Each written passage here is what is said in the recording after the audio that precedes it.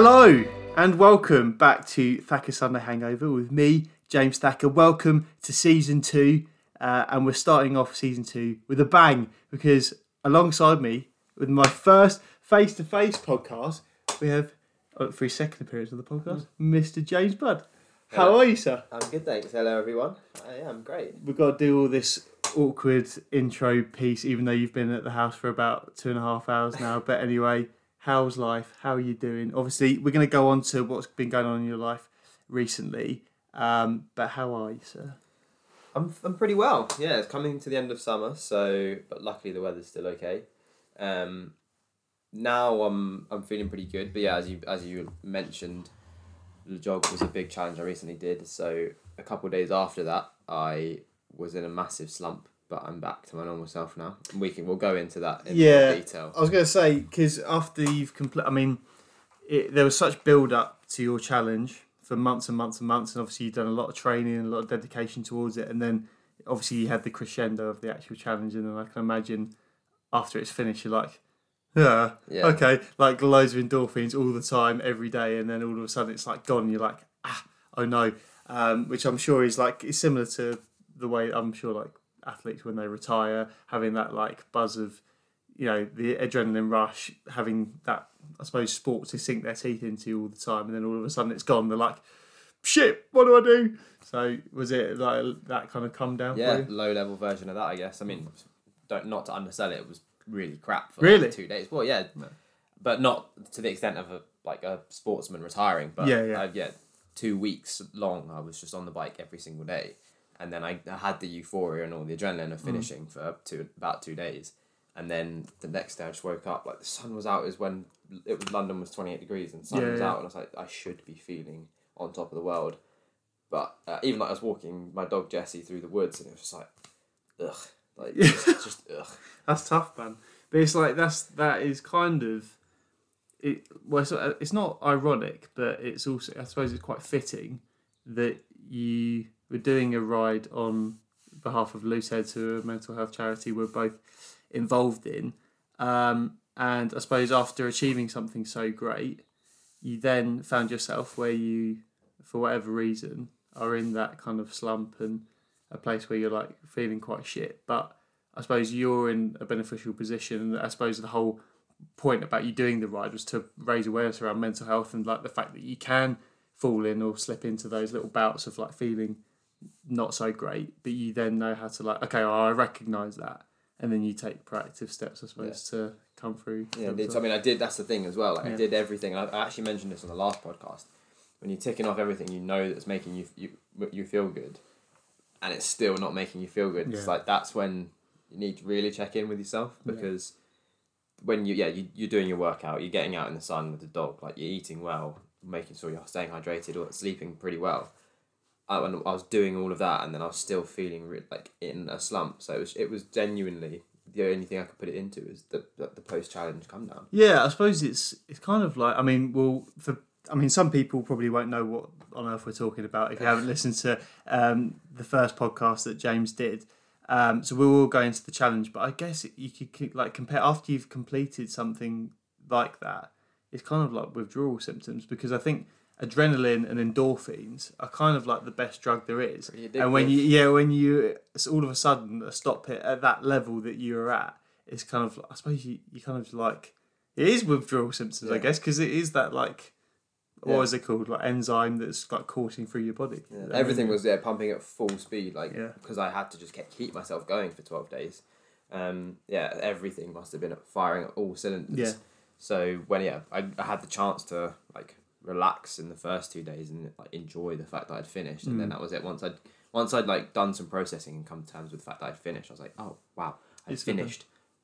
Like I don't have it felt like I felt purposeless. Like, it sounds strange to say, because obviously my life has purpose, and that's not to say like I've genuinely felt purposeless, but in those 2 days, because I'd been gearing up to that challenge, been training for it since December last year, and I was factoring training and eating and everything into my work through the summer.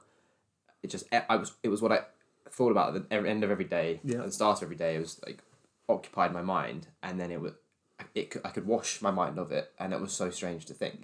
That was just it was just so That's strange. That's mad. Let's delve a bit deeper into it then. So first of all, like, why did you decide? So actually, we'll rewind. What was the challenge, and then why did you decide to take it on? What was the kind of first thought behind it? Because I think we briefly talked about it, but that was more like I think last time we were talking more about mental health and not necessarily focus on the challenge. But like, why did you decide to take it on, and like, just explain what it was. So yeah, I'll start by explaining what it was. So I cycled the length of the UK, Land's End to John O'Groats, on a single speed bike. Mental. So yeah, with one gear in the space of 12 days. So that's it. That's the strap line. That's the challenge. And boiling down. So yeah, the reason I picked 12 days was because it was 2 days less than they generally plan the tours for people to do. So like if you were going to go out with a group of mates and do the jog, they generally plan it over 14 days. And then also the single speed was to try and make it harder. Yeah, it wasn't hard enough already. You had to just do it on a single speed bike. And for the people that don't know, like me, that don't know anything about bikes, what is the difference between like a single speed bike and a bike that people would normally do Land's End to John O'Groats on? So yeah, the bikes that people, I mean, even if you've got an old bike, they've got 10, 11 years, and the new bikes have upwards of 20, 22. Mad. So they have such an array of options to pick from when they're going up the hill, down the hill, on the flats. Even if there's a little bit of a roller, you switch gear, you're still in that comfortable cadence. Whereas I only had one of the middle ones. I mean, if you're listening and you're into bikes, I had 44 teeth on the front cog and 18 on the back, so it was a 2.44 ratio. I did all my training on a slightly harder ratio, but all of that training was in Oxfordshire, so it was quite flat. And then switched to that slightly easier ratio a couple of weeks before the challenge, and my legs were ready for it, which was amazing. Awesome. But yeah, so lost train of thought. Yeah, no, it's well. So obviously that was the challenge, and then why that one? Why did you choose to take on that challenge and associate it to Loose Heads? Because I know obviously we're both ambassadors as part of the academy for Loose Heads, so it's something that I know that we both believe strongly in. But why did you kind of associate the challenge with Loose Heads? I think actually, so most of it was the fact that when I started thinking about and like the inception of this challenge back in December, January, I started thinking about the metaphor, like because I was on a single speed and I was already doing the training on single speed back then, I started thinking about the metaphor and the metaphors of life that I could link this to. Because I was like, oh, okay, I want to do this challenge and I'm going to do it on the single speed. And then I started thinking about going on bike rides and the uphills and the downhills and the sunny days and the bad days, and thinking about those metaphors and then how they could be likened to mental health, like thinking about slogging uphill on a single speed on a day on a dark day, but then rolling down a sunny hill, like not pedaling at all, just really enjoying the views. So just thinking about how you can liken those, very cliche but also strong metaphors for like moments of mental health. Definitely. And also, fortunately for me, like I don't have any charities that I have strong emotional ties to. Quite lucky in that, like, not lost anyone to anything for any particular reason.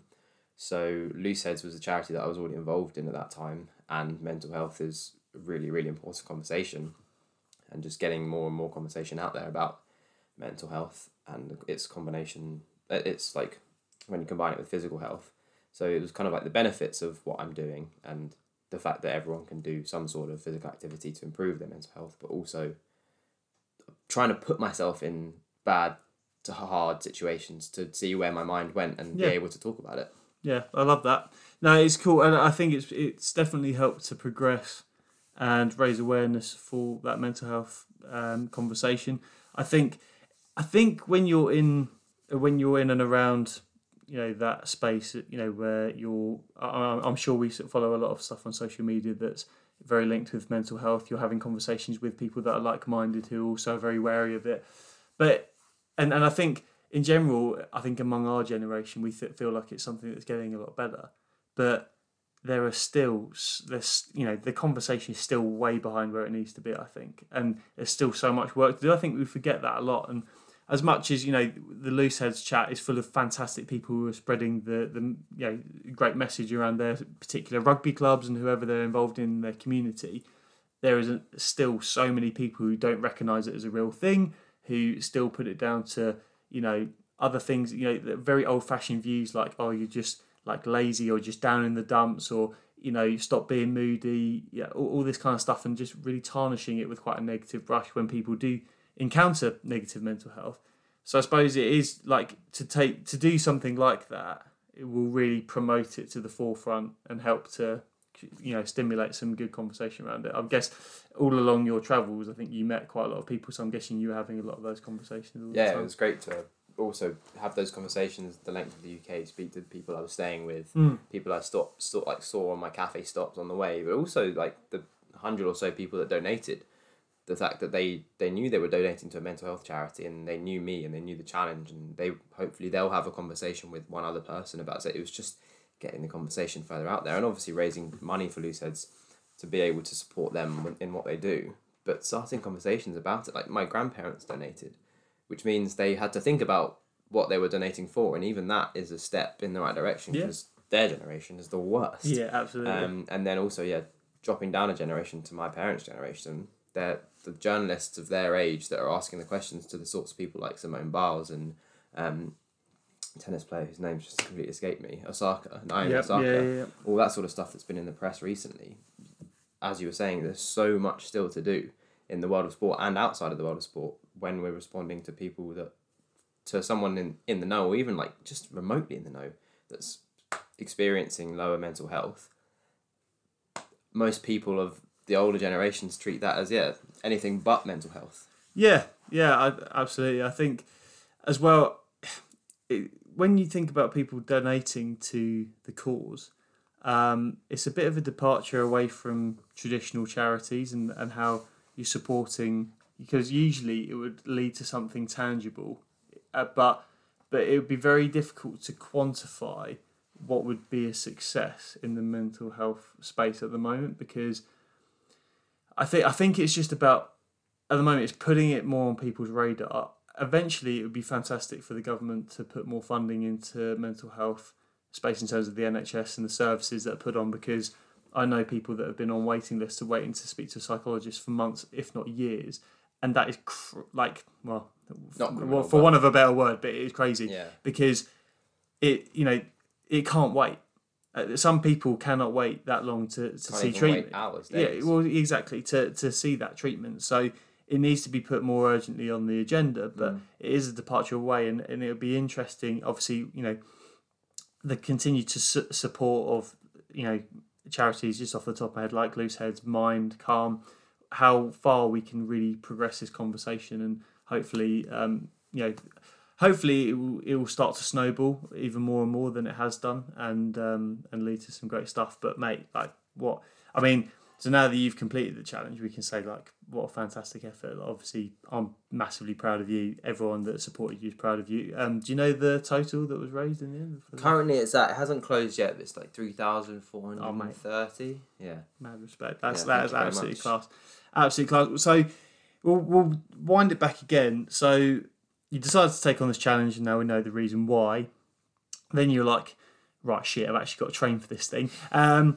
And I know you've been massively into your fitness, especially since COVID and lockdown hit. You took on Burn with Buddy and all that brilliant stuff that I absolutely love seeing on social media. And I know you've been a keen cyclist for a little while, but you never took it to the levels that you've had to take it. So when you first started planning out your training, what was the thought process? Did you kind of seek advice? Did you just go, you know what, I'm just going to tear into it and make it up as I go along? What was your thinking in terms of, this is how I'm going to train for it? Well, I guess the thought process started pretty much straight after I called my mate Will and spoke about the challenge, and then he was like, yeah, let's do it. And by let's do it, he was like, I support you. You're the only person that was going to give me the energy back that I needed when I was deciding whether or not to do it. Pretty much for the days after that, when I was living at my mum's, going for cycles on the single speed, because it was the only bike I had at the time. It's just I just need to do this as much as possible. So then I moved back to Liverpool. So in quick response to your question, it was a wing it situation. I never really for the whole duration of my training had any sort of plan. It was just be out on a bike as much as possible, and that is about it. That's awesome. Because I think, I'm sure there's probably if S&C coaches would listen to that, they're probably thinking, no, because there's a lot of priming of your body. I'm sure that, you would have experienced during the journey, and I'm sure you'll get into it in terms of, okay, these are the things that maybe I wish I'd done a little bit more. I did lower. So I'm the sort of person that when I get into a sport, I get into it in every aspect. So I knew there's a lot of things I did know that like amateur cyclists or like people early into the cycling world may not know. But I knew that before every ride, I needed to pre-activate my glutes, like warm up, self massage, all that sort of stuff, like warming up, and then making sure for the first 10, 15, 20 minutes I was going easy. And that was on training days as well as during the challenge. And also, so I've done marathon training before, long bike ride training before, so like I've got those structures in the back of my mind. So I knew that when I was training over summer, like the training ramped up, I was cycling 40 kilometers to work and 40 kilometers back, but then I would do a hill rep day one day and a sprint day another day, and then take 2 days off, and then do 2 days back to back when I was back in London. So I had enough snippets of information. It wasn't like full wing it, but because of all of my sports knowledge, like from when I was a child, everything that I've ever done in the sports world, I've pieced that together enough to be able to create a very rough but plan in my head. And I was doing yoga for the first quarter of this year. What year is it? 2021? Yeah, that's It's felt like a weird morph of 2 years. So for the first quarter of 2021, I was doing yoga every single day. So my flexibility and mobility is the best it's ever been. Wow. I stopped doing it as much because it was actually stressing me out. I was enjoying it doing it every day, and then it got to the point where I was like, it got to 8, 9 p.m. and I was like, I haven't done my yoga today. So I started then doing it for enjoyment. So it was more like once a week, twice a week. But so mobility is obviously super important. Yeah, I suppose with that, I don't know enough about it, but you can build yourself up to a level of flexibility where it then, I suppose it becomes a little bit more about maintenance rather than having to literally break your body to get to the point where you're like flexible and your muscles are in a good enough state, but you can then do it only like once or twice a week if needs be, because it's then just about that maintenance and making sure you've got still some momentum carrying into your training. So no, that's awesome. And so during your training journey then, was there moments during it where you were kind of thinking, it was difficult to motivate yourself, you kind of thinking, I just do not want to, I suppose English weather, as everyone knows, is the most fluctuating thing ever, and sometimes you can be anticipating some great weather, so you're like, yes, I'm going to go out on a bike ride, and it starts tipping your brain. Was there moments where you're kind of thinking, what am I doing? Absolutely, mate. There were definitely those days. I think one of the reasons why, again, I had such a hard come down was because I just had, it was more like I had to do it because I've given myself this end game, and I know I have to get there, and there's only one way to get there, and it's just to keep training. Yeah. So even the days when I woke up, I was like, it's raining, I can't, but I have to do it. There was about 15 seconds of like, I don't want to do it. And then it's like, no, you need to get up and do this, otherwise you won't make it to the finish line. And that that was a non-option for me. Like there was no way I was not going to finish this challenge. Yeah, and having known you, I think that was never going to be an option. But you have that pressure, especially, attaching yourself to a charity, so you have that accountability to them. You've got all the stuff on social media, which means that all the eyes are on you. And I suppose it's kind of like you've got to do this now. You have that. It's kind of like the pressure of failure, or like I draw a parallel to when you're at like university or at school. You've got some homework that has a deadline. It's got to be done at some point. So it's like, do you work under that? Was that kind of like the motivator for you, like that negative, fear of failure, constant stress and fear of failure?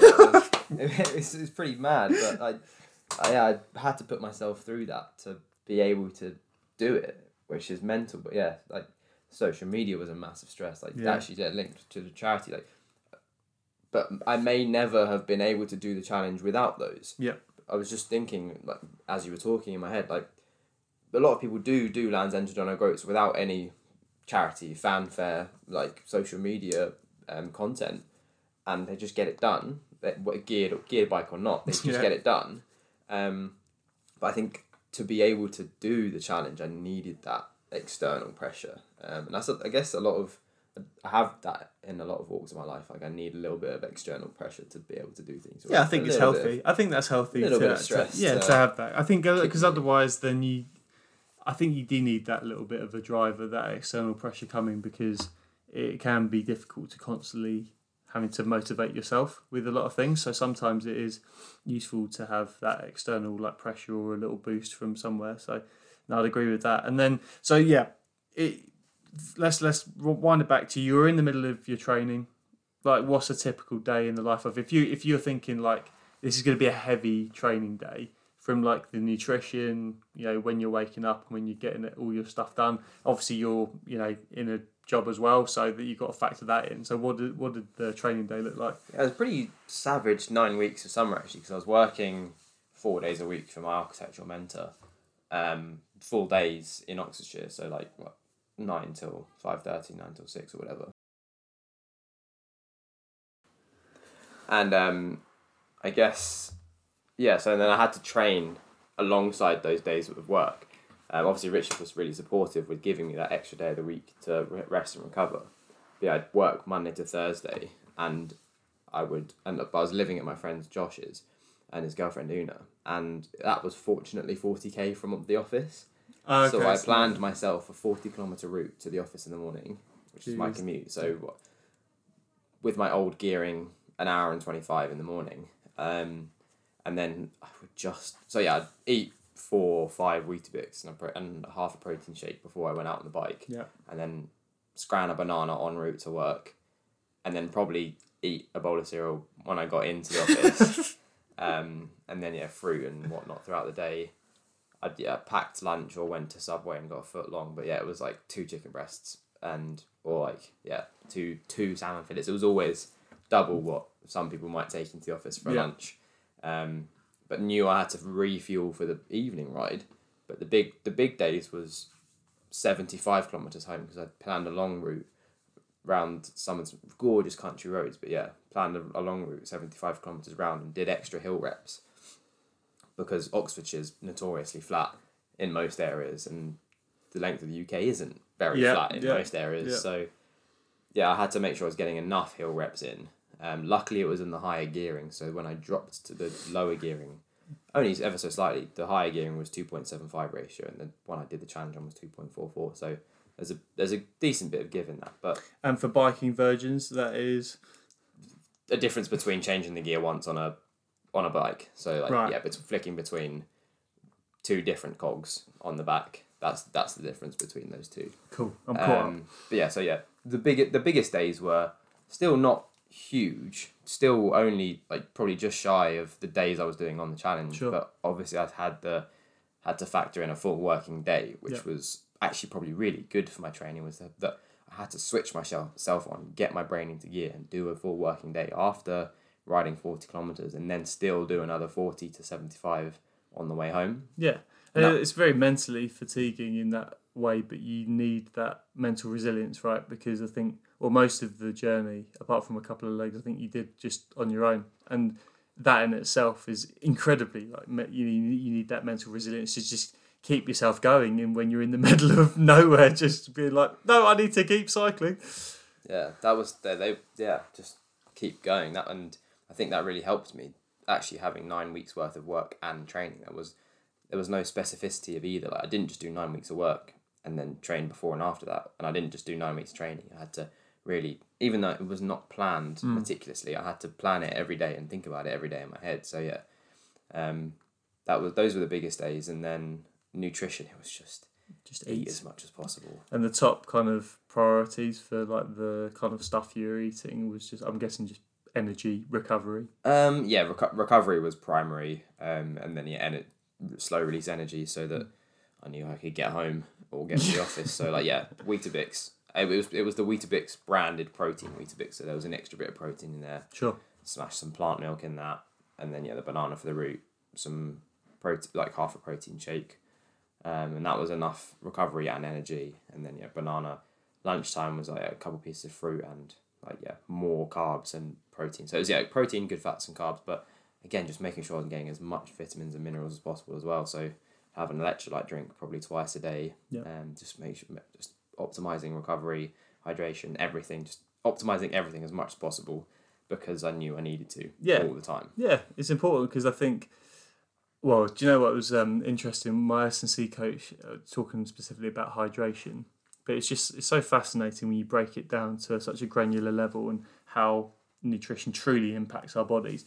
We're talking about just preserving your body. And he said, you think about hydration and what it does, actually hydrating your muscles. You think about steak, like a big juicy piece of steak that's hydrated, and beef jerky. Which one's more easy to tear?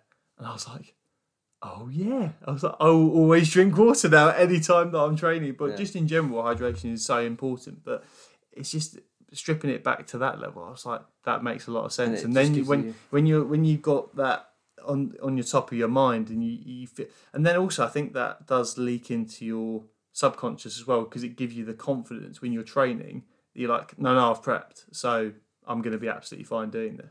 Yeah. So it gives you that. So were there, during your training months, was there any like hairy moments that you had, or was it pretty plain sailing? There were a few hairy moments. There were a few interesting stories. Luckily nothing mentally. It was just all physical or mechanical. Yeah. So the first hairy bit was when I actually got. We can swear on this podcast.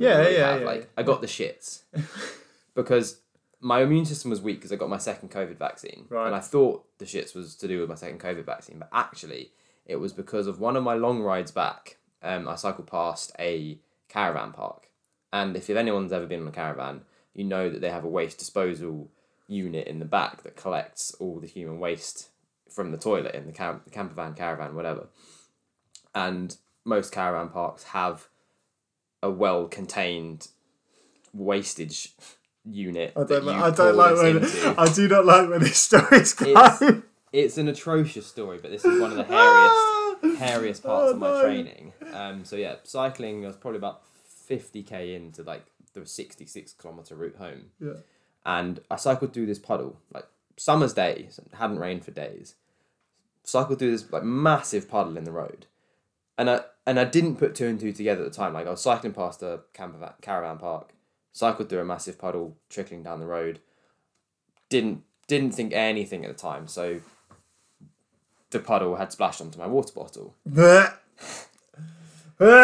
the last 16 kilometers of the ride, proceeded to drink everything in my water bottle, essentially licking feces off the tip of my water bottle. Oh no! But didn't work out because I went to the doctors. I did stool samples. They were like, no one's had this in response to the COVID vaccine. Like, need to do blood tests, stool samples, everything. Like, had loads of calls with different GPs, and they were like, I mean, norovirus has been going around, but this isn't it. It's not just normal food poisoning. Like, no idea what it is. Do you have any idea what it could be? And I had no idea until I was better, back working, and then I did the long ride again home. This was when it became 75k because I did extra hill reps. I realised, again, decent warm day, fairly late, but decent warm day, did the extra hill reps, got to, so it was about 55, 60k in at this point, went past the same caravan park, road still wet, went through the puddle, it got on my bike and my bottom on my legs, and then it hit me. I was like... I've just ridden through shit, essentially. And then I couldn't... I mean, luckily I worked it out, but I didn't use that bottle for the rest of that ride. No. Because I had worked out why I'd just got the shit. So then, it all made sense to me. I was just essentially laughing at myself, like, this is absolutely ridiculous. I can't wait to tell everyone how I actually got it. I mean, it's disgusting, but... that is some story, mate. But then... That on that same ride, my front brake also just snapped into pieces. Oh, shit. And I had no lights.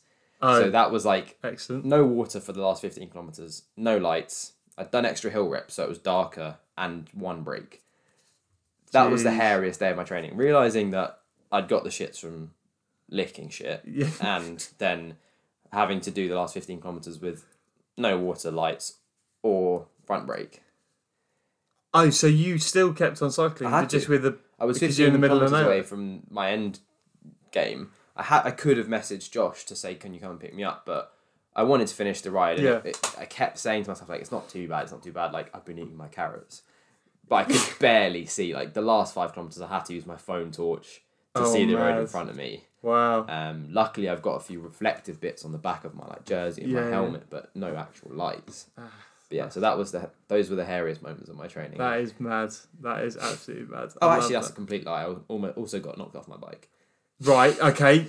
Now explain. On a really casual training ride out through Surrey.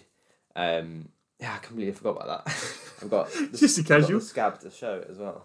A little bit of road rash. Oh, nice. Jeez. Luckily, that was all that happened. I could have completely ruined my challenge and never been able to do it.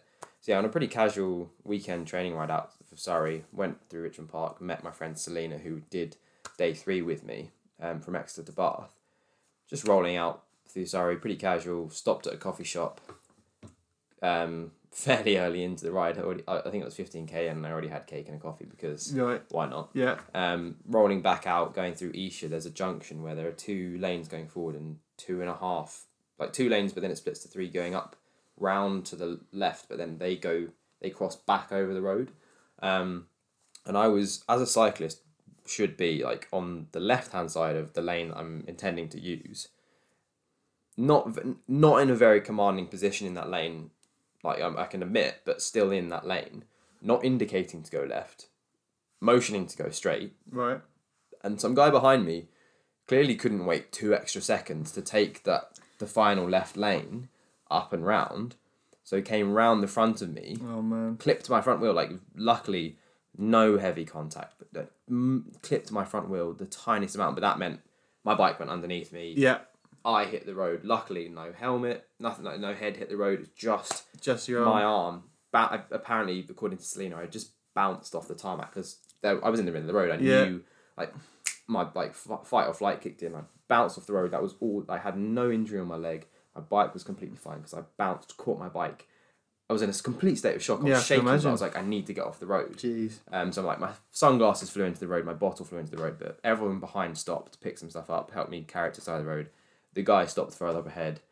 He said that his excuse was that he thought I was turning left, but I hadn't indicated or even lent or motioned or made it clear that I was going left. I was going straight, but he was clearly just couldn't wait. But I was fortunately fine. Did you have words, or were you like? No. You're too nice, man. Yeah, no, you're too nice. I was just like, it's fine. Like, it's fine. You know, could have died. It's fine. No, it's fine, mate. It's fine. Yeah. Could have not been able to do my challenge. Broken a collarbone, hip, whatever. But just ruin it. But yeah. Yeah. Anyway. I was it's okay. fine. That's good. Do you know what? I wanted to know more about your training journey because I think from face value, people can just see the actual, journey itself and think about that challenge bit. But actually, the training is also like half the challenge itself because it takes you such a long time to build yourself up to that point. And then, like you said, you've come under like hardship and those hairy encounters. People don't actually know about that. So yeah, I just grabbed my phone because I'm looking at how many kilometers I've done this year. But yeah, even though I did 1,500, just over 50. Just shy of 1,000 miles. It's like 960 miles in total. So wow. Like 1,565 kilometers or something. I'd also put on that bike in the 9 months prior almost 3,000 kilometers on in training on that bike. So yeah, it seems I didn't put all of that up. And if you follow me on Strava, you'd be able to see it. But also, everyone else is doing so much activity on there. It just gets lost in the wash. But yeah, I've done thousands of kilometers on that bike this year to ensure that I can do the challenge.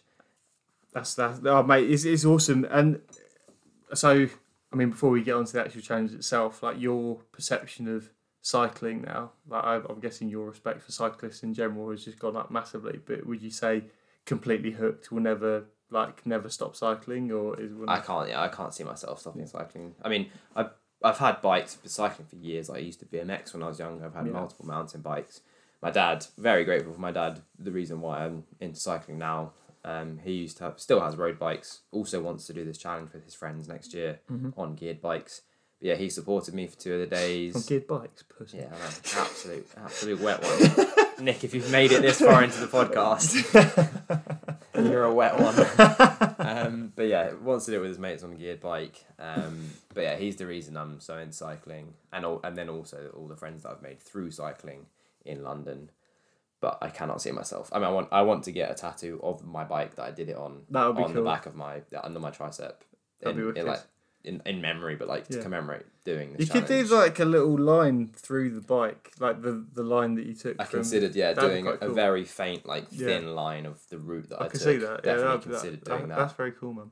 Yeah. No, that's good. And well, I mean, we can go on to it, but at the end about anything potentially in the future that you might like to do. But so before we go on to the challenge, what was because I saw a lot of it coming from Looseheads in particular, but what was the support like in the build up to the challenge in terms of like the stuff that was coming your way in terms of like messages and all the kind of kit that you got supplied with, obviously with Looseheads? Like what was that like? Because I think it's probably quite overwhelming in a way because there's a lot of noise being made, but yeah, I mean more social media than I've ever had to do in my life. Yeah, I can imagine. And it was fun, but it was also stressful.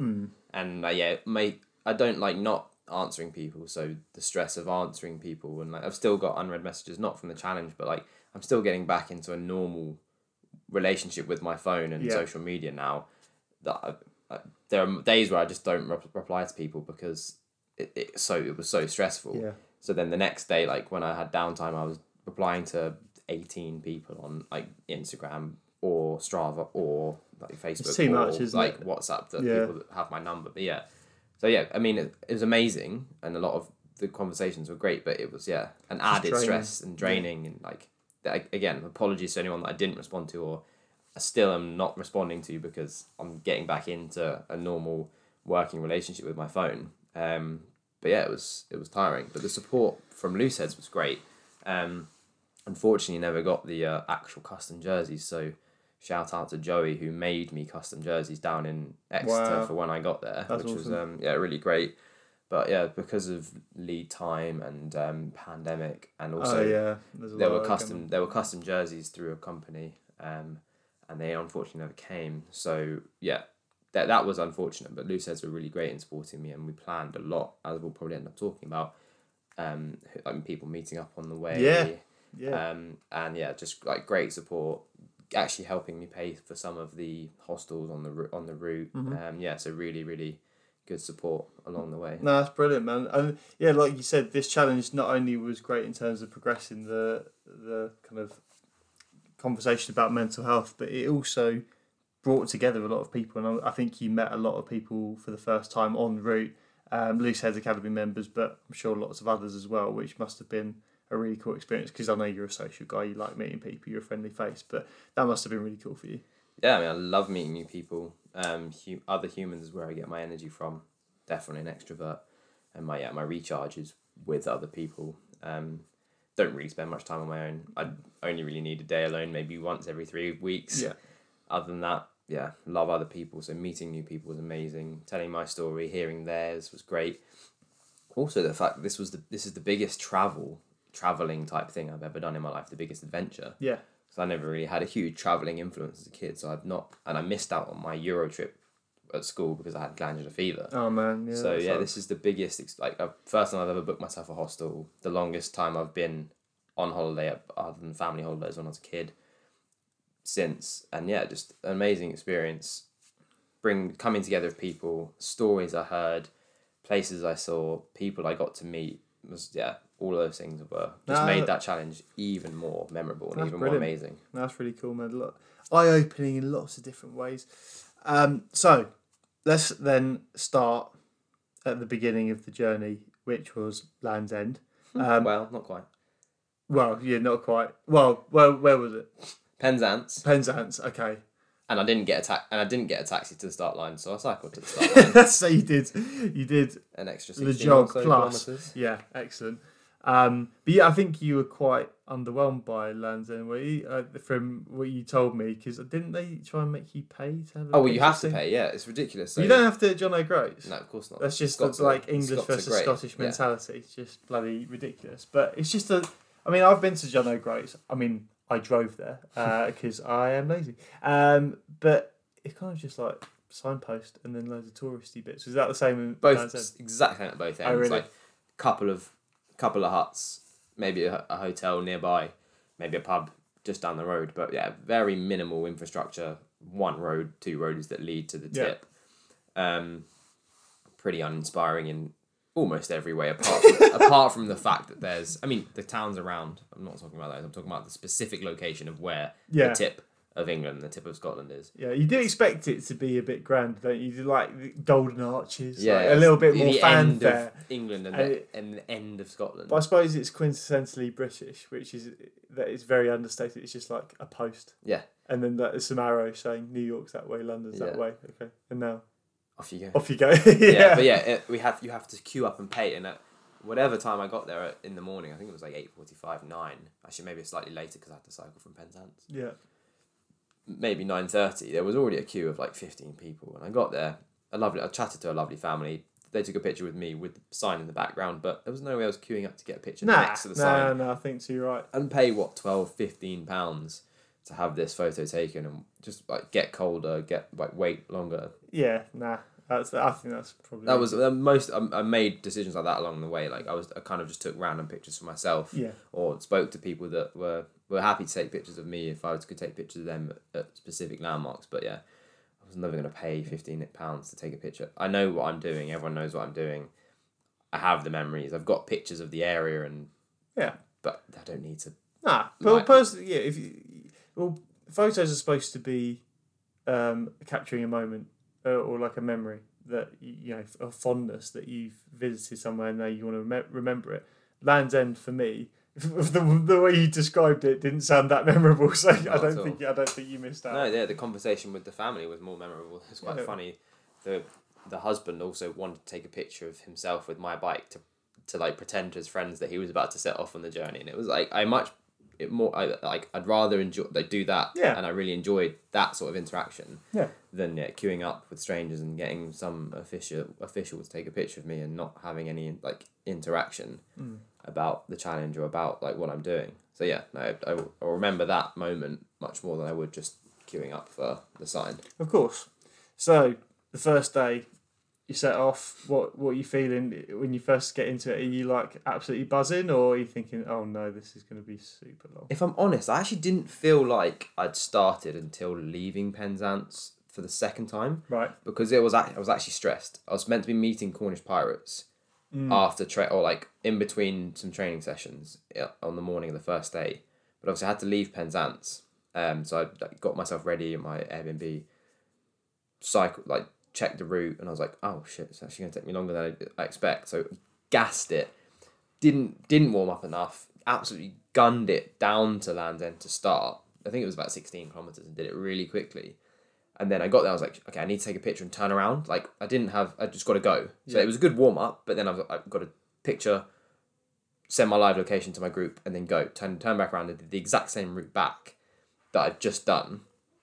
And then found Pirate Stadium. So by this time I'd done like almost 35 kilometers and like almost 400 meters of elevation, but I didn't feel it because I was just stressed. I need to get to Cornish Pirates, but I also need to start first. So I was in Penzance, but I needed to go down to Land's End to come back. Land's End to come back.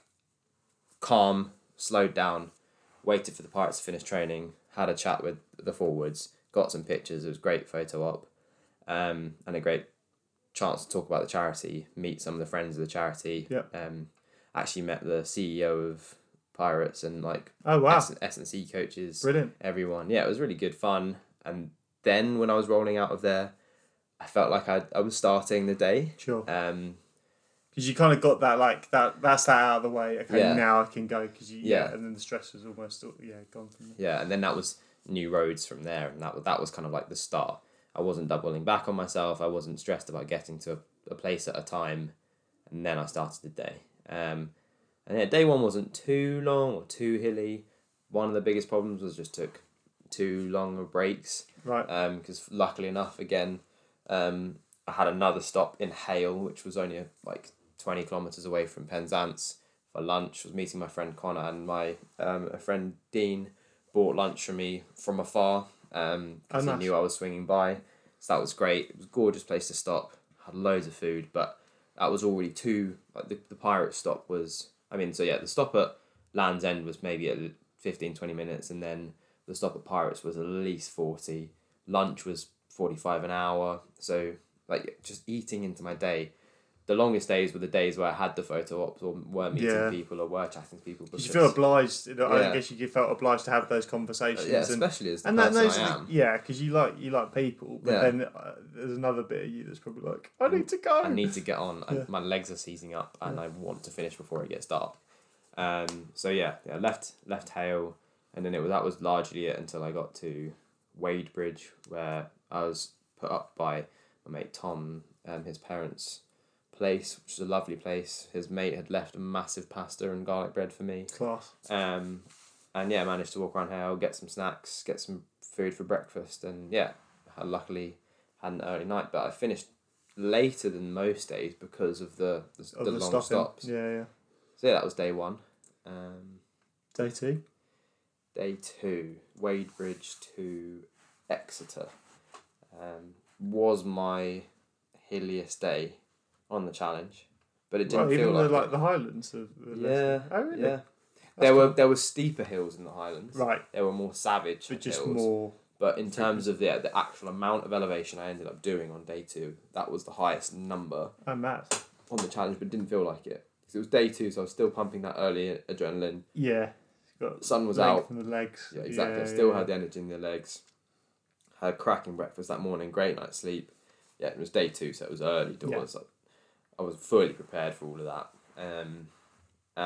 But it didn't feel like it because it was gorgeous, and it was rolling all day. So I'd go up a hill, look at some gorgeous scenery, then power down at 50, 60, 70 kilometres an hour, and then kick back up another hill, twist, turn, make some turns, stop for some food, enjoy the scenery. It was just rolling hills, nice. twisting corners. So that was interesting. It didn't feel... Making it all sound too nice at the moment, mate. You're making it sound like a breeze. I was saying this to a lot of people, especially my girlfriend, who was very supportive for the whole thing.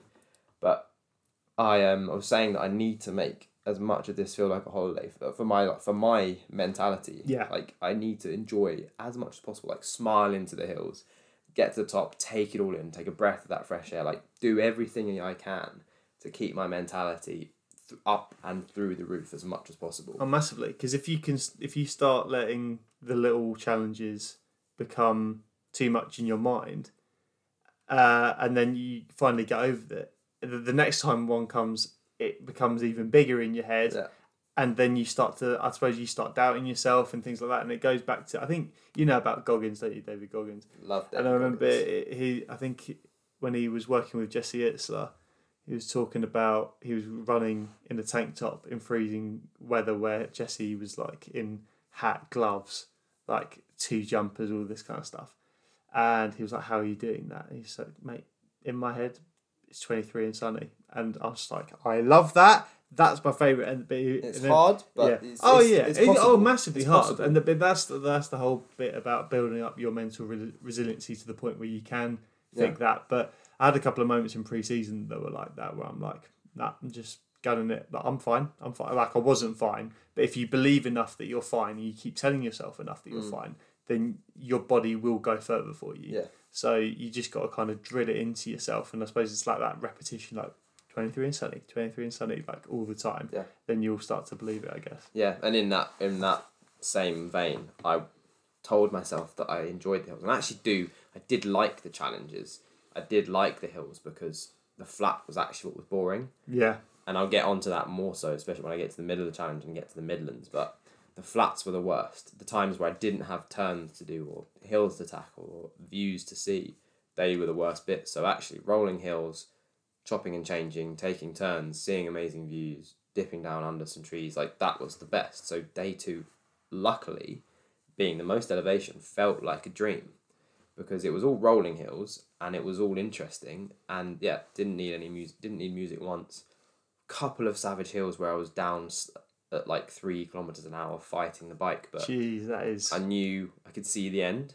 Yeah, they were just pretty straight hills up and down. I could see the tops. I was just like, I've got to get there. I've got to get there. I've got to get there. Just keep going. Just keep digging. Just keep going. And all the while, by the way, everyone, you have to remember this is on a single speed bloody bike, right? So we're not talking about him doing 3 kilometers with like a normal, geared bike. It's a single speed bloody bike, and we're crawling up these hills. That is going to be, your quads are screaming. They're absolutely screaming. So that is absolutely class. And then over the next, I suppose, so take us through like the next few days. Like, what were a few of your highlights? Like some of the most memorable moments. Exeter Bath was actually, and I had. This is interesting because I had some support. I had Selena from Run Club, Pure Sport Run Club, the guys who also saved me in terms of recovery. Yeah. So Selena came along with me, and it's interesting that I had one of the worst moments of those first 3-4 days with company. We both found it, and it was a 40k flat. And it was just the fact that we had a crosswind, we had no turns to make, the road quality wasn't too great, it was slightly cold. But yeah, it was just like, we actually, both of us got into like dark mental places and started to bonk, they call it in the cycling world, but basically just like getting knackered and feeling like you've got no energy in your legs. We both started to get to that place.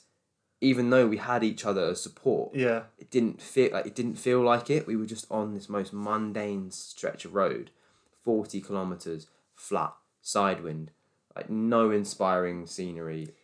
We got really into a dark space, and especially when you feel like Mother Nature's against you with that side wind as well. Like, you absolute bitch, just like beating you up. And I can imagine on a bike that wind makes all the difference when you're doing it for hours and like doing tens and tens of kilometers. And there was no turn to think about or hill to conquer. It was just constant slog at the same pace with the wind, waiting for the turn, thinking about the food. Like everything just started.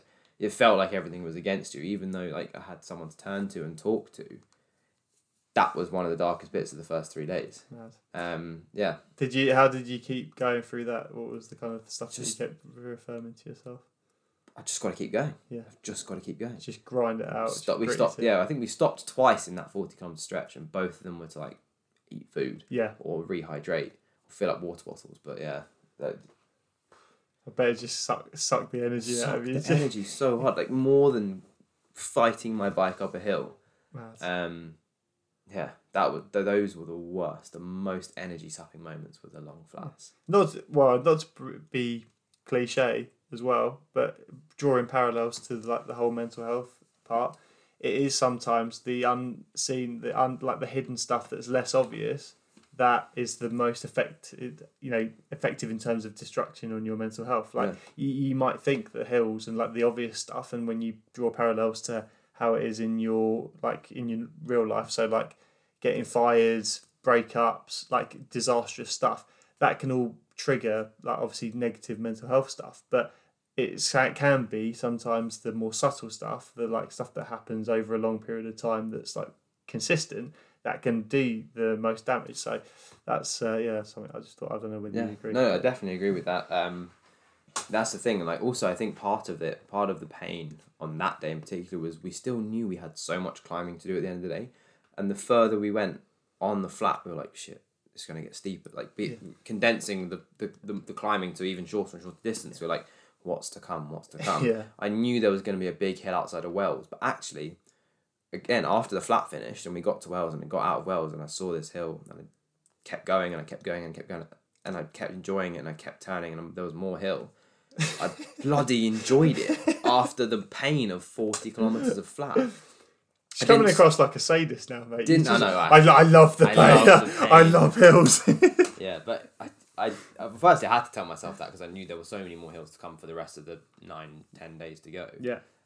But also just I did enjoy the challenge and like I just kept slogging up and I kept smiling at myself like I'm actually doing this. Like, just keep going. But those are the moments, mate. Those are the moments that you'll look back on and that's like a true test of your character and actually what are you about as a person? Like, are you going to relish those chances and relish those opportunities to test yourself in that kind of environment? Or are you just going to not enjoy the pain almost? I know it sounds like, to a lot of people, that will sound like a weird concept to enjoy the pain, but you've got to kind of like earn it in that respect. And I'm completely on board. I know what you mean. I've not been to the same place that you have, but playing rugby, which is quite a physically demanding one, sometimes you've got to go to like a dark place, but like while you're in that dark place, just enjoy it, because you might as well. Yeah, for sure. It's awesome. Yeah, so that was one of my favourite parts, actually, the hill out of Wells on day 3. And then after that, it was pretty like rollers again. Day 3 ended in Bath at the Rec. Gorgeous stadium, right on the river. Bath is an amazing place, and my mum came to see me there. So nice. We had an apartment in the top of one of the gorgeous stone buildings, in the middle of the city. Went out for way too much Lebanese food. That was the first, and probably only night I ate too much. But it's a big thing, because like in terms of rest and recovery, I needed to make sure I was sleeping as quick as possible when I got into bed, and as deeply as possible. Yep. But that was the probably one of the worst night's sleep I had on the challenge, because I'd eaten too much too late. And I was like, yeah, it's fine, I'm gonna be fueling myself, I need to recover, blah blah blah blah. But I was just letting myself go in a way, because also someone else was paying for the food, and it kept coming.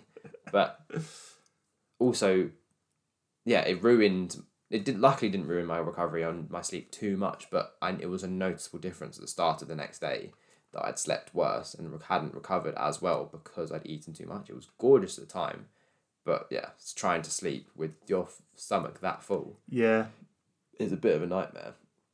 So that was a big lesson. I hadn't had that experience in any of my training, because I never thought I'd need to eat that much in the training weeks, because I wasn't doing as much volume. But I knew I needed to just eat as much as possible on the actual challenge, and I did, but that was just too late. So then waking up, how are you feeling the next day? Food baby? Just feeling a bit like lethargic? Just, and like mentally, I was a bit cloudy, a bit more tired, and I needed to do 2 visits to the bathroom before I left. I feel like we're learning lots about you. Learning lots about you, James. I had to, and that was it. From then on, I was like, that became a ritual. I was like, I do my first visit as soon as I get up, and then I go again about 10 minutes before I leave, because one of the worst feelings is being on the bike and needing to go. Oh, I can imagine. That's quite an obvious thing that's just on your mind the whole time. Because going for a pee is easy on the bike. Is it? I mean, just jump off in. I guess I thought you meant while cycling. I mean, I don't know. You won't have seen the Tour de France riders, but they you can see it on camera. They will just keep one of their feet clipped in and just lean into a bush and go, and then clip back in and go. Some days I did that on when I was out in the middle of nowhere, but it's generally pretty easy in that respect. But wearing bib shorts to go, you have to essentially get naked to do the other number. So you really don't want to have to do that whilst you're out on a riding day. I love this. This is brilliant. Well, yes, and people, if you're not a cyclist, it's stuff you just wouldn't even consider. You just wouldn't really think. I mean, again, these are the little bits of niche stuff that, you look at the challenge overall, you think these are the most challenging bit is going to be the cycle, the hills, but all these little things you got to think about. It all culminates. I bet all of it will just be draining on you from a mental or physical capacity to some extent. So. No, it's I'm happy you're telling us, mate. I don't know. Maybe people who've got phobia of that kind of thing are not thanking you so much. But so where are we up to now in terms of day, approaching halfway point? Day 3, mate. Oh, blimey! Okay, I'm a quarter of the way in. I might have to speed it up, but I was a quarter of the way in, and that was the first time I looked at my icon on the map, and I was like, wow, I've actually done something here. Yeah. I mean, I've still got 90 days, and so I was still. Not scared, but it was still daunting at that point. I was like, okay, I've come far. This looks cool. To see that my little icon is now in Bath. Yeah. And it's only been 3 days. You've made a dent. I've made a decent dent with 1 gear, and my little icon is there. I know I've got a bloody long way to go, but it did feel, that was the first moment I stepped back and I was like, I've actually done something here. Yeah. I've got a long way to go, and I still wasn't, not that I was ever sure I was going to finish or ever sure I was going to complete it, but until the last 20 kilometres of the last day. Yeah. But that was okay, I've done something, but I still didn't think I could keep I could finish it because I still had 9 days to go. Oh, really? So there was like that level of doubt creeping in. Yeah, like, in a way, I just didn't know what was to come. You can never fully prepare for something like this. Like, I'd done as much training as I could, but I'd never done more than 3 back-to-back days. So at that point, I was like, in Oxford, like I did 3 back-to-back days, and then I'd take a couple of days off, and then the next training week would come. But there was no option for this. I needed to get back on the bike the next day, and then the next day, and the next day for 2 more, and then 7 more days. So I was like, wow. So I was like, okay, I've trained for this. But then the training effect of being on the challenge starts to kick in at some point. Yeah. So I knew that was going to come. And then, Bath. And then the next day was the big rugby day. And that was good fun. So start at Bath, take the canal path to Bristol, which is gorgeous. Meet up with a Pure Sport and Loose Heads ambassador, Coach Prats, who runs Higher Gym in Bristol, which is good fun. But again, eats into my day. That was half an hour. Yep. Chatting, photo op, and then head off. And then down to Ashton Gate. So this is 2 stops in one city, down to Ashton Gate. Which is Bristol Stadium. Yeah, Bristol Bears, yeah. So I'm adding distance. I could have shaved like 35 kilometres off this day by going straight rugby, up. so it has to be done. Of course. Yeah. Went all the way round down to Ashton Gate. Great. Met one of the heads of Bristol Sport charity, which is talking about getting sport into words escaping me, but less schools where the kids have less chance to play sport and do other active things like that. Yeah, but it's less like prominent on the agenda. For, getting sport into those sort of schools and also bringing the mental health aspect into like you can tie feeling better as a person with more active life and also better eating and more hydration and all that stuff. So met the head of Bristol Sport, got out onto the stadium, photo op, but that was another 45 minutes. Yep. So so you started to sweat a bit more. And then cycle up. And this was one of the worst parts. Once I got out of Bristol, was Gloucester first? Yeah, so Bristol to Gloucester was another long, boring flat. It was an A road. So lorries hammering past me. Yum. Like people not giving me the 2 meter, even a meter. Like some people were coming, like felt like their wing mirror was going to clip me on the elbow, and that was going to be me done. Yeah. So that was pretty savage. That was the first time in the 4 days up. So that was the first time I used headphones. One thing is I wasn't listening to music this whole time, so I was all in my own head. What was the reason for that?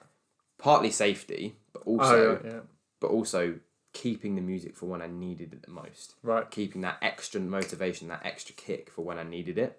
And I had Selena on day 3, so day 4 was the first time I needed something extra in my ear to keep me going. Because I had another 30-40k flat, headwind, like just boring, mundane, crappy road quality, straight A road, cars hammering past me.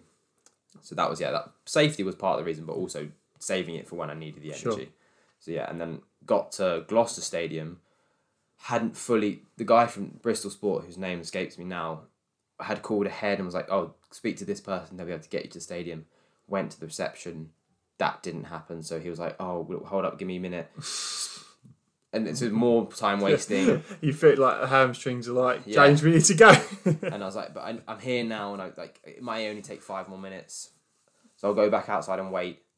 He ends up calling the financial director of Gloucester, which is a super cool. Yeah. Obviously, so I've got loads of cool numbers in my phone now. Anyway, just a big dog now. Aren't you? Anyway, big dog. Get outside to wait for the financial director to come down. Realise I've got a puncture. So I got a puncture. Shit. So I was absolutely hating the city of Gloucester at this point because it was at the end of a 40-kilometre flat. I've been faffing around trying to get into the stadium to get a picture in my kit, and then I get a puncture. I got a puncture at some point because I didn't notice it rolling into the stadium, so it was obviously happened in the last short stretch. Yeah. Maybe even happened in the car park, but then so I had to change. The first puncture I'd got in 4 days, which was pretty great, but change a puncture, tired, still knowing I had to get to Worcester to finish the day. And then so got all dirty, washed up, put my bike all back together. It was fine. Met the financial director. So that break was at least an hour. Mad.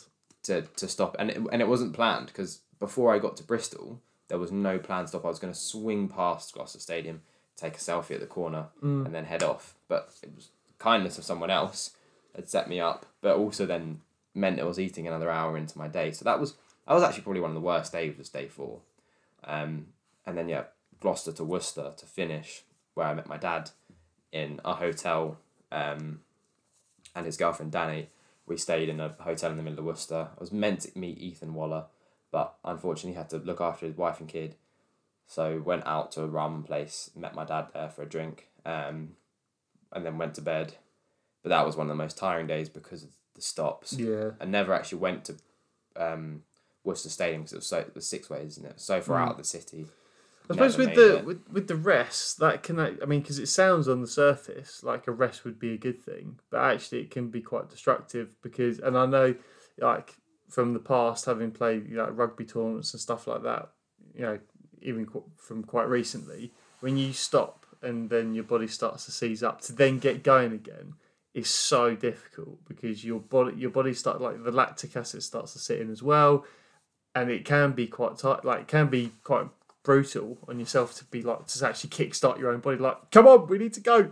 Yeah. So that, especially at Gloucester Stadium, like I got to the point at the end of that hour where I was like, I could just curl up on this grass right now and fall asleep. Like I wasn't necessarily that tired, but my body had seized up, my mind had seized up in a way. I was like, I still need to get to Worcester to finish the day and like get into my bed and charge everything up. Like I cannot just stop here. Yeah. I've got to get to the place that's booked to wash my kit, charge everything up again for the next day, stretch, do my end of day routine, and eat and get into bed.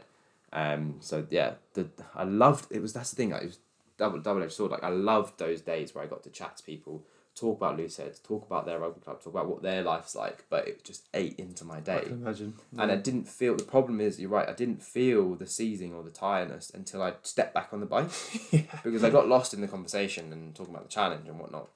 And then I get back onto the bike, and the first minute is like, oh, this sucks. And then I have to do that first 5, 10, 15 minutes of slow running again to warm my body back into it.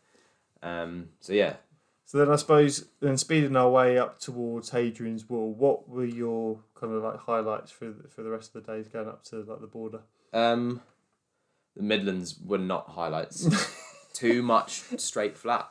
That. Unfortunately, that was the problem. Just brutal. And because I was taking.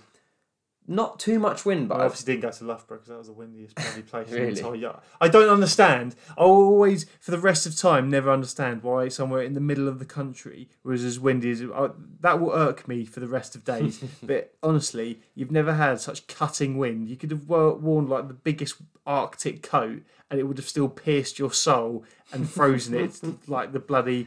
Anyway, the people from the north in Game of Thrones. Sorry, rant about Loughborough over. But yeah, so the Midlands was boring, yeah. Unfortunately, the Midlands was boring. The roads weren't great. It was loads of straight flats, not too much interest. Luckily, I had my dad as a saviour those days, so we had 2 days with my dad from Worcester to Stone, which was fairly short, fairly flat. It was short and flat. It was like 120 kilometres and like 600. Yeah, only 120. It's down the road, isn't it? And then the rest day was next, which was great. We managed to finish by late lunch, and actually met one of my dad's old schoolmates at Sale FC, who you'll be playing. Yes, we will be playing. I've been invited to go to the lunch before and watch that game when you go up to see Sale. Nice. I'll give you a Stortford beanie. You'll have to give me some Stortford stash to wear because you ain't supporting Sale. Well, James has given me a set. Not you, James. That James, who we met, has given me a Sale tie. Yeah, no chance. It's not. It's not. So if you've got to give me more Stortford stash to wear, I will. I'll beat him to override that because I think he. What does James do? He's fairly high up in Sale FC. Listen, I'm the best James you know. Apart from myself. Well, yeah, of course. So that was amazing. Rest day was great. Got to Sale FC, and my girlfriend was there as well, and my dad's girlfriend was there, so that was really lovely. Finished really early, so had a picnic in the sun. Got to the hotel in Stone. Had a long rest and relaxation that day. And then set off for Manchester. No, that's an absolute lie. Stone and then to Sale, and then stayed in Manchester. And then my dad parted. Vass and I stayed in an Airbnb in Sale. Had some really good food in Manchester. Manchester's good fun. It's Manchester's like all the banging. Artsy parts of London smashed together. Yeah. And not too much of the other bits of London. And then that was a really Manchester to Kendal was a fairly good day. But then Kendal to across the border to Lockerbie was a really great day. Like knowing I was getting towards the Scottish border, getting towards that day was I was over the halfway point, and I was like, we're doing something now. Like I'm about to cross the Scottish border. That was really cool. So yeah, that's the short run. But yeah, unfortunately, not too much to report. Sure. But after Bristol until Manchester, apart from some great quick days with my dad, which was actually nice just to blitz through those days. They weren't crazy inspiring in terms of the riding or the views, and I didn't have too many photo opportunities, which was pretty good. So you just got through them quickly, rested up well, ate well, and then Manchester was cool, but between Bristol and Manchester, just tough, not too much. Sure. And a lot of flat straights. Yeah. And then Manchester Kendal, enjoyable day, but again, not too much going on. Just got through it, and this was the start of like a few days where I just got through them really well. Not too much photo, like no stops. It was just me on the bike planning my day, getting my food in, getting my water on board, stop when I need to, but keep going. They're actually the worst bits of those days. This is when my butt started getting super tired. That's the biggest thing. That's what I tried to do. What was it? Palace to Palace, which was a mere 45 miles. Had 5 punctures. Took me 5 hours. The worst. I mean, 1 puncture in 12 days. Yeah, I know. It's because I am a heavy gentleman and I may have not swerved the potholes when I should have done.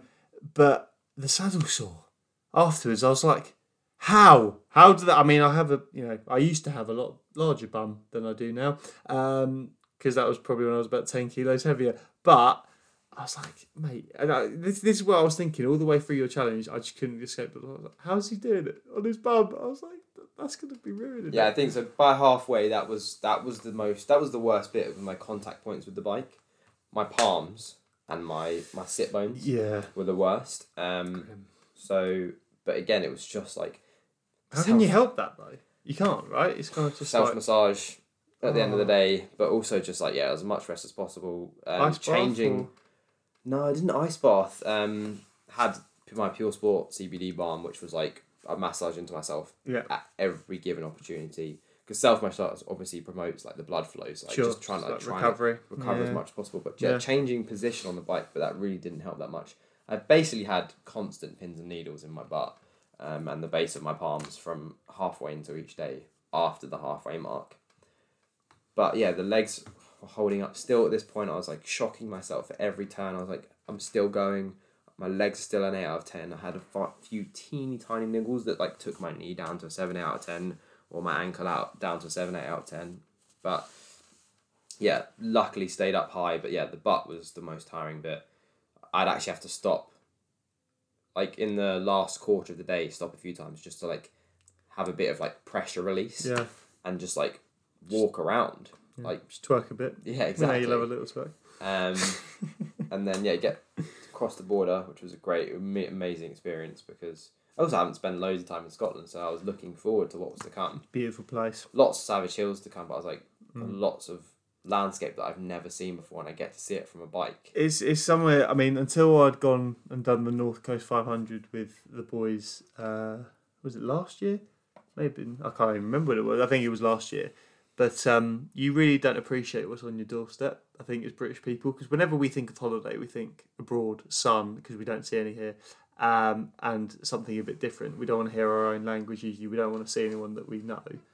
But there are so many places, especially in Scotland and quite north in Scotland as well, the North Coast 500 is, and you just see some of the most spectacular sights ever. Like some of the most beautiful. I mean, I took my favourite ever picture that I've taken, a photograph, was in Scotland in the Highlands because it's just vast and the mountains are beautiful. And it's so untouched as well, which is brilliant. Like it feels like you've stepped back like hundreds of years ago, and it's exactly how it was, other than a road going through it, obviously. But it's just amazing. So I can imagine that was pretty awe-inspiring. Yeah, so I mean, just across the border, so like South Scotland, not like could be part likened to some bits of the Midlands. There were some mundane parts, but also luckily some pretty gorgeous parts. So like, punctuated with some like industrial cities, there were some really great views. But what did I do? So Kendal to Lockerbie to Glasgow was a pretty good day. again, another day. So this was like a stretch of like quick days after. So from being with my dad on like day 5, and then rest day 6. So those were 2 quick days. And day 7, 8, and 9 were all like quick days. I just wanted to get through them and get started on my rest and recovery because I know what's to come. What anyone asked me before the challenge, I was like, I'm worried about the first 3 days and I'm worried about the last 3 days, but I've trained for the 6 in the middle. Yeah. And that was 100% the case. Right. And that kept that kind of kept me going because I was like, okay, day 7, 8, and 9, I'm getting through them fairly quickly. They're not crazy hilly, but they're more interesting than the lower Midlands. So getting through the north of England, then the south of Scotland. I was like, just blitz days, finish early, get to see the place I'm going, get to stretch well, wash my stuff, eat well, but eat well early enough so I don't have that problem of overeating and getting to bed with a full stomach, and then just resting up wonderfully, getting started at a decent time, and just getting through it again. So 7, 8, and 9 were just quick, great, not too many stops. Because also there's not too much rugby union in that part of the country. So Sale Sharks was the last kind of rugby stop. I missed out Wilmslow, which is the home of Looseheads that I got to stop at before getting into Manchester, which was a really good experience. But Sale Sharks was the last bit of rugby stoppage that I had until meeting Jamie Batty at Glasgow Warriors. So that was quite good about in those days was I just got to get through it, just got head down, me, myself, and like my bike on the roads, and just did it, which was really good. And then my favourite day came Glasgow to Glencoe, Glasgow through Glencoe to Fort William. That was my longest day on the bike, not my hilliest because that was down on day 2. My longest day, 172 kilometres, so over 100 miles. Wow! On a single speed. Bloody hell! Oh my god! So perspective for you, over double Palace to Palace, with a single speed. And through the Scottish Highlands, but I didn't feel like I was cycling half the time because I was just on a high, on absolute high, Mad. Looking around me, taking pictures, taking videos, just like this is some unreal landscape. Yeah.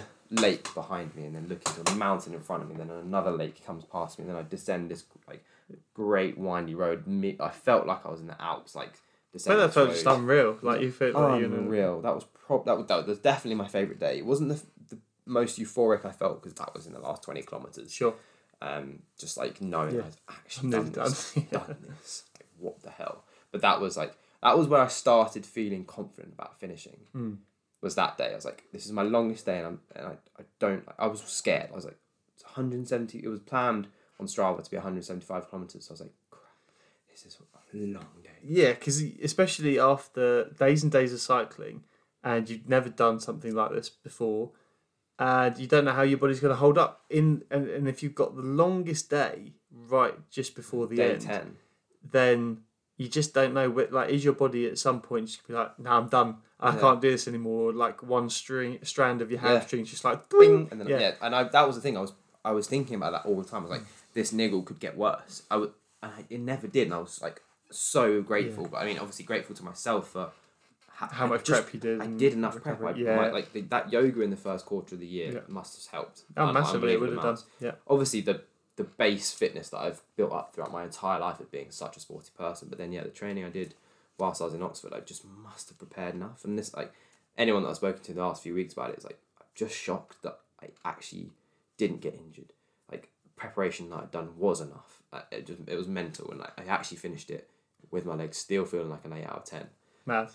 And having the energy to sink a bottle and a half of champagne then wine with my mum and girlfriend at the finish. It was mad. But so that was my most beautiful day.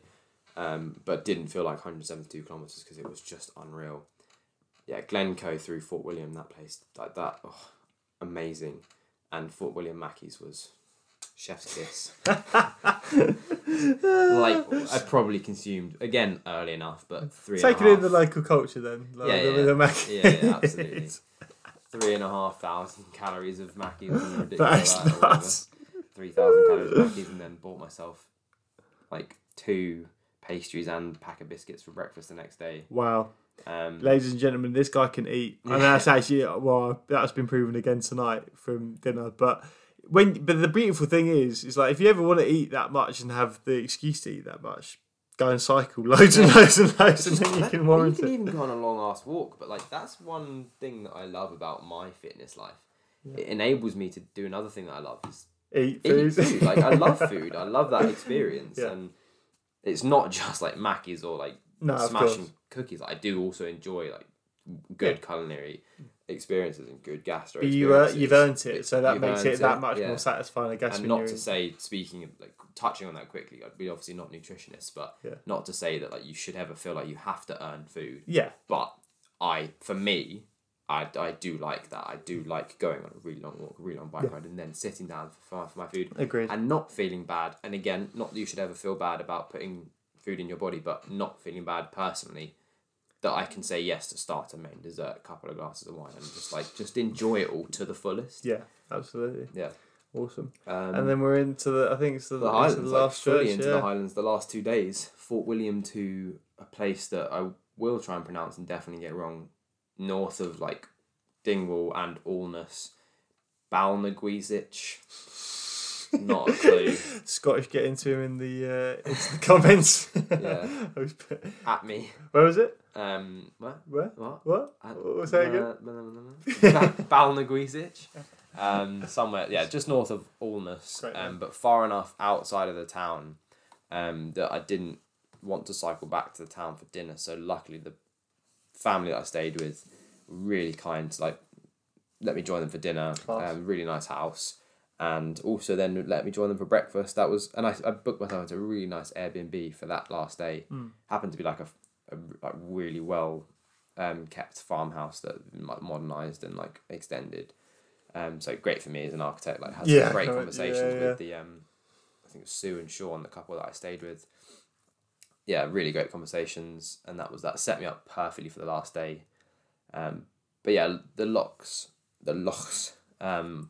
were pretty flat, which was great. So that was day 11, and then finishing in Balnaguisich, knowing that I only had one more day to go, was unreal. And that's when it really started to hit me. I was like, oh my goodness. Did you feel at all like you'd run out of steam, or were you kind of like galvanised by the fact that now I'm into my last day, like there's no turning back now? And yeah, that's the thing. So like, was there a point where I felt like I had run out of steam or was going to run out of steam?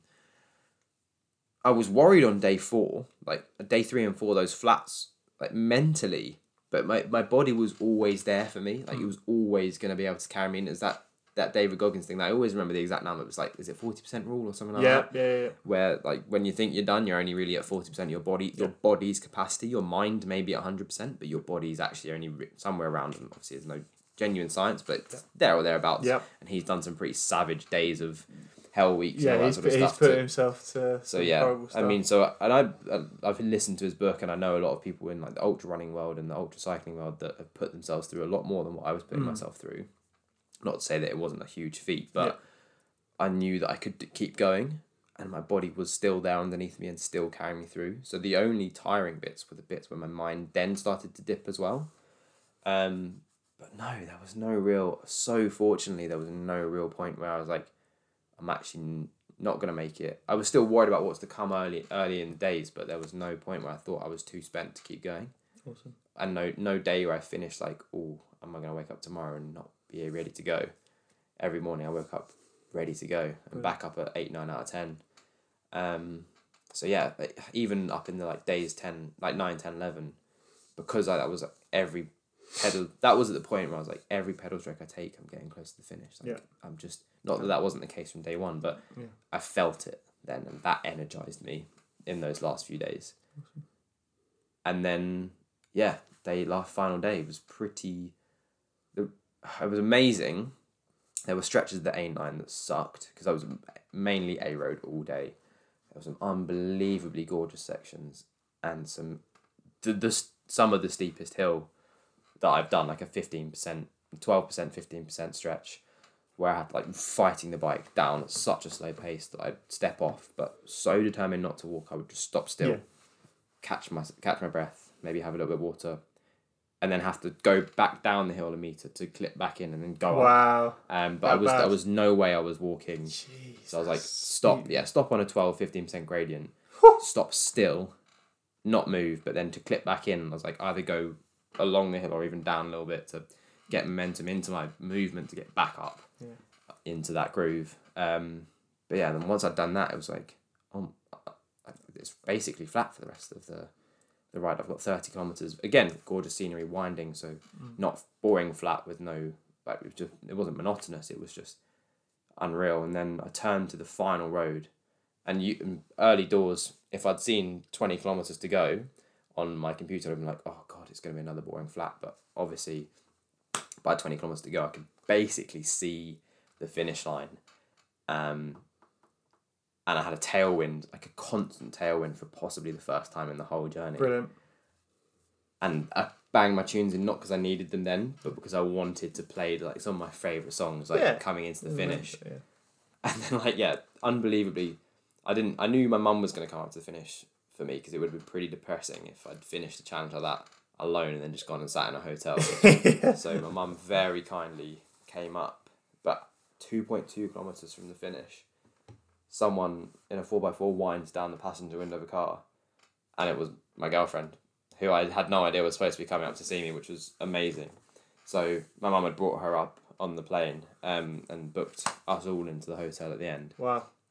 But it was quite funny because they were racing along the A9 to try and get to the finish before me. It was another one of those days where I was just like, I've just got to keep churning, got to keep keep going. And yet 2.2 kilometres before the finish, they overtook me and just about beat me to the the sign. But yeah, that was the most euphoric moment, which I actually spoke about on that blog that we've both post for. Tell Me a Time official on Instagram. But yeah, that was the most euphoric moment.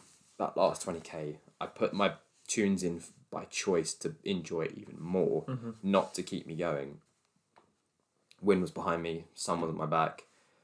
It was just an absolute dream coming into the finish. And then you get off your bike. What are the feelings that you kind of feel straight away? I was baffled. I still am baffled. Like, I think of that moment coming to the finish, and there was like, I'm done. Yeah. I still can't really put words to it, but I've just got to the end of Land's End on a Groat. It's on a single speed, and I can walk. I can still walk. I can still talk. I can still and then I chatted to people at the finish line, telling them all about my story. Some guy gave me a cash donation to the charity. That's awesome. Yeah, it was mad. More people wanted to take a picture of my bike as a joke, to say that they'd done it on a single speed, or and then I actually stood there for 10 minutes taking pictures of other couples or other people underneath the sign, because it's just why not? Yeah. You're in a good place. It's just it was a really good place, but such a confused place. I was I'm done. Yeah. I'm at the other tip. It's a lot to comprehend. What the hell? Yeah. How have I got here? How just how? I'm here and I've done it. And I'm done. Was there a big party in the evening? Yeah. We hadn't booked anything, so we had to go to the biggest local Tesco's, which was end up being 20 minutes drive away. We just bought a massive spread of whatever we really fancied. So it was meze vibes, but just whatever we fancied. And then we all bought a bottle of wine each. So class. Champers to start, and then rosé and white wine, smashed them all. Unbelievable. Legend. Well, mate, that wow is the word to say. Bloody wow! You're a legend for completing that, and the charity that you did it for. But what a test of your strength, not just physically but mentally as well. That is it's an amazing job, and it's a quality story, mate. I thoroughly like it. I'm sure you probably tell from my face, but thoroughly lapped that up. Before we wrap up, because I appreciate you still need to get home, and we've been sitting here for a long time. But if you could say 3 things that you've learned from that journey and the whole experience, not just the journey itself, but the training as well. If you can, obviously, to put you on the spotlights there, but what would they be? Fuck what other people think of you. Because there was some of my darkest moments where, before I put the tunes in, I started thinking about who was proud of me, who hasn't donated to me, why has this person not messaged me?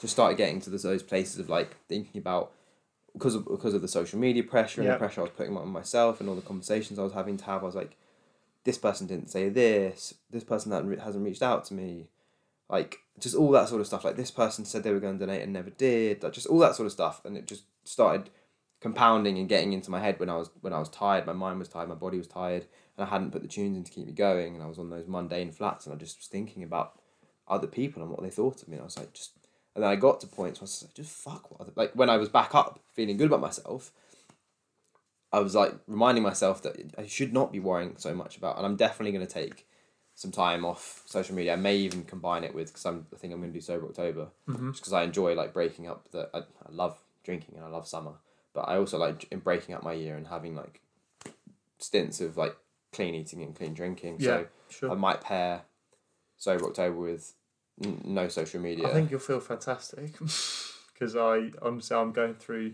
a period where like there's an element of me that I like social media. It's good to stay connected, good for the podcast, good to reach out to people and all of that stuff. But it really sucks. It sucks. It really it is the biggest energy taker, and it causes so many more problems than it solves. Yeah. And it's just not good for you. It really isn't. Like I'll maintain that, and I am on it too much, but that's probably the fact that we're all partially addicted in some way. Yeah. So I back that. Tip one, Fuck it. Fuck them. Yeah. Like, you look out for yourself and your loved ones, those ones close to you. Just like valuing your own opinion of yourself above anyone else. Because that, at the end of the day, is the only thing that matters, right? Yeah. So just don't. And it's so obviously it's easy for me to say, but I was telling myself, talking to myself about this. So and I got into dark moments and had to talk myself out of them. But really do your best and not care about what other people think of you, and if you're not strong in that mentality now, do your best to pull yourself through and improve your relationship with what other people think of you. And I'm definitely going to be doing that over the next few months, because I've spent my whole life I've always wanted to be cool, and I've always wanted people to think the most of me, and I put a lot of pressure on myself. And I wrote this in one of my posts. I can't remember which day it was on the challenge, but I'm saying that I need to take more time to just think about how proud I am of myself and the achievements I am doing, rather than thinking about all the other people in this world and what they may think of me, because that really doesn't matter. 100%. Training, just do your training. Yeah. Just do it. Just get it done. And the extras as well, right? Not just the start. So if you're training for a marathon, if you're training rugby, for instance, it's not just doing the activity that you're about to do, but like you say, your yoga, your stretching. It doesn't have to be yoga, but the complementary, for whatever you're training for, do those complementary exercises.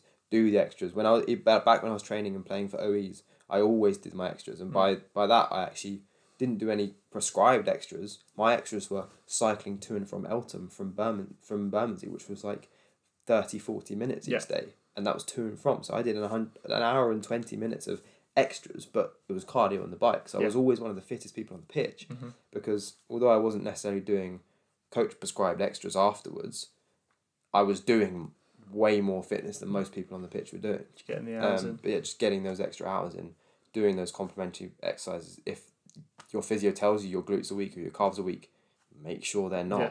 And that was the thing, warming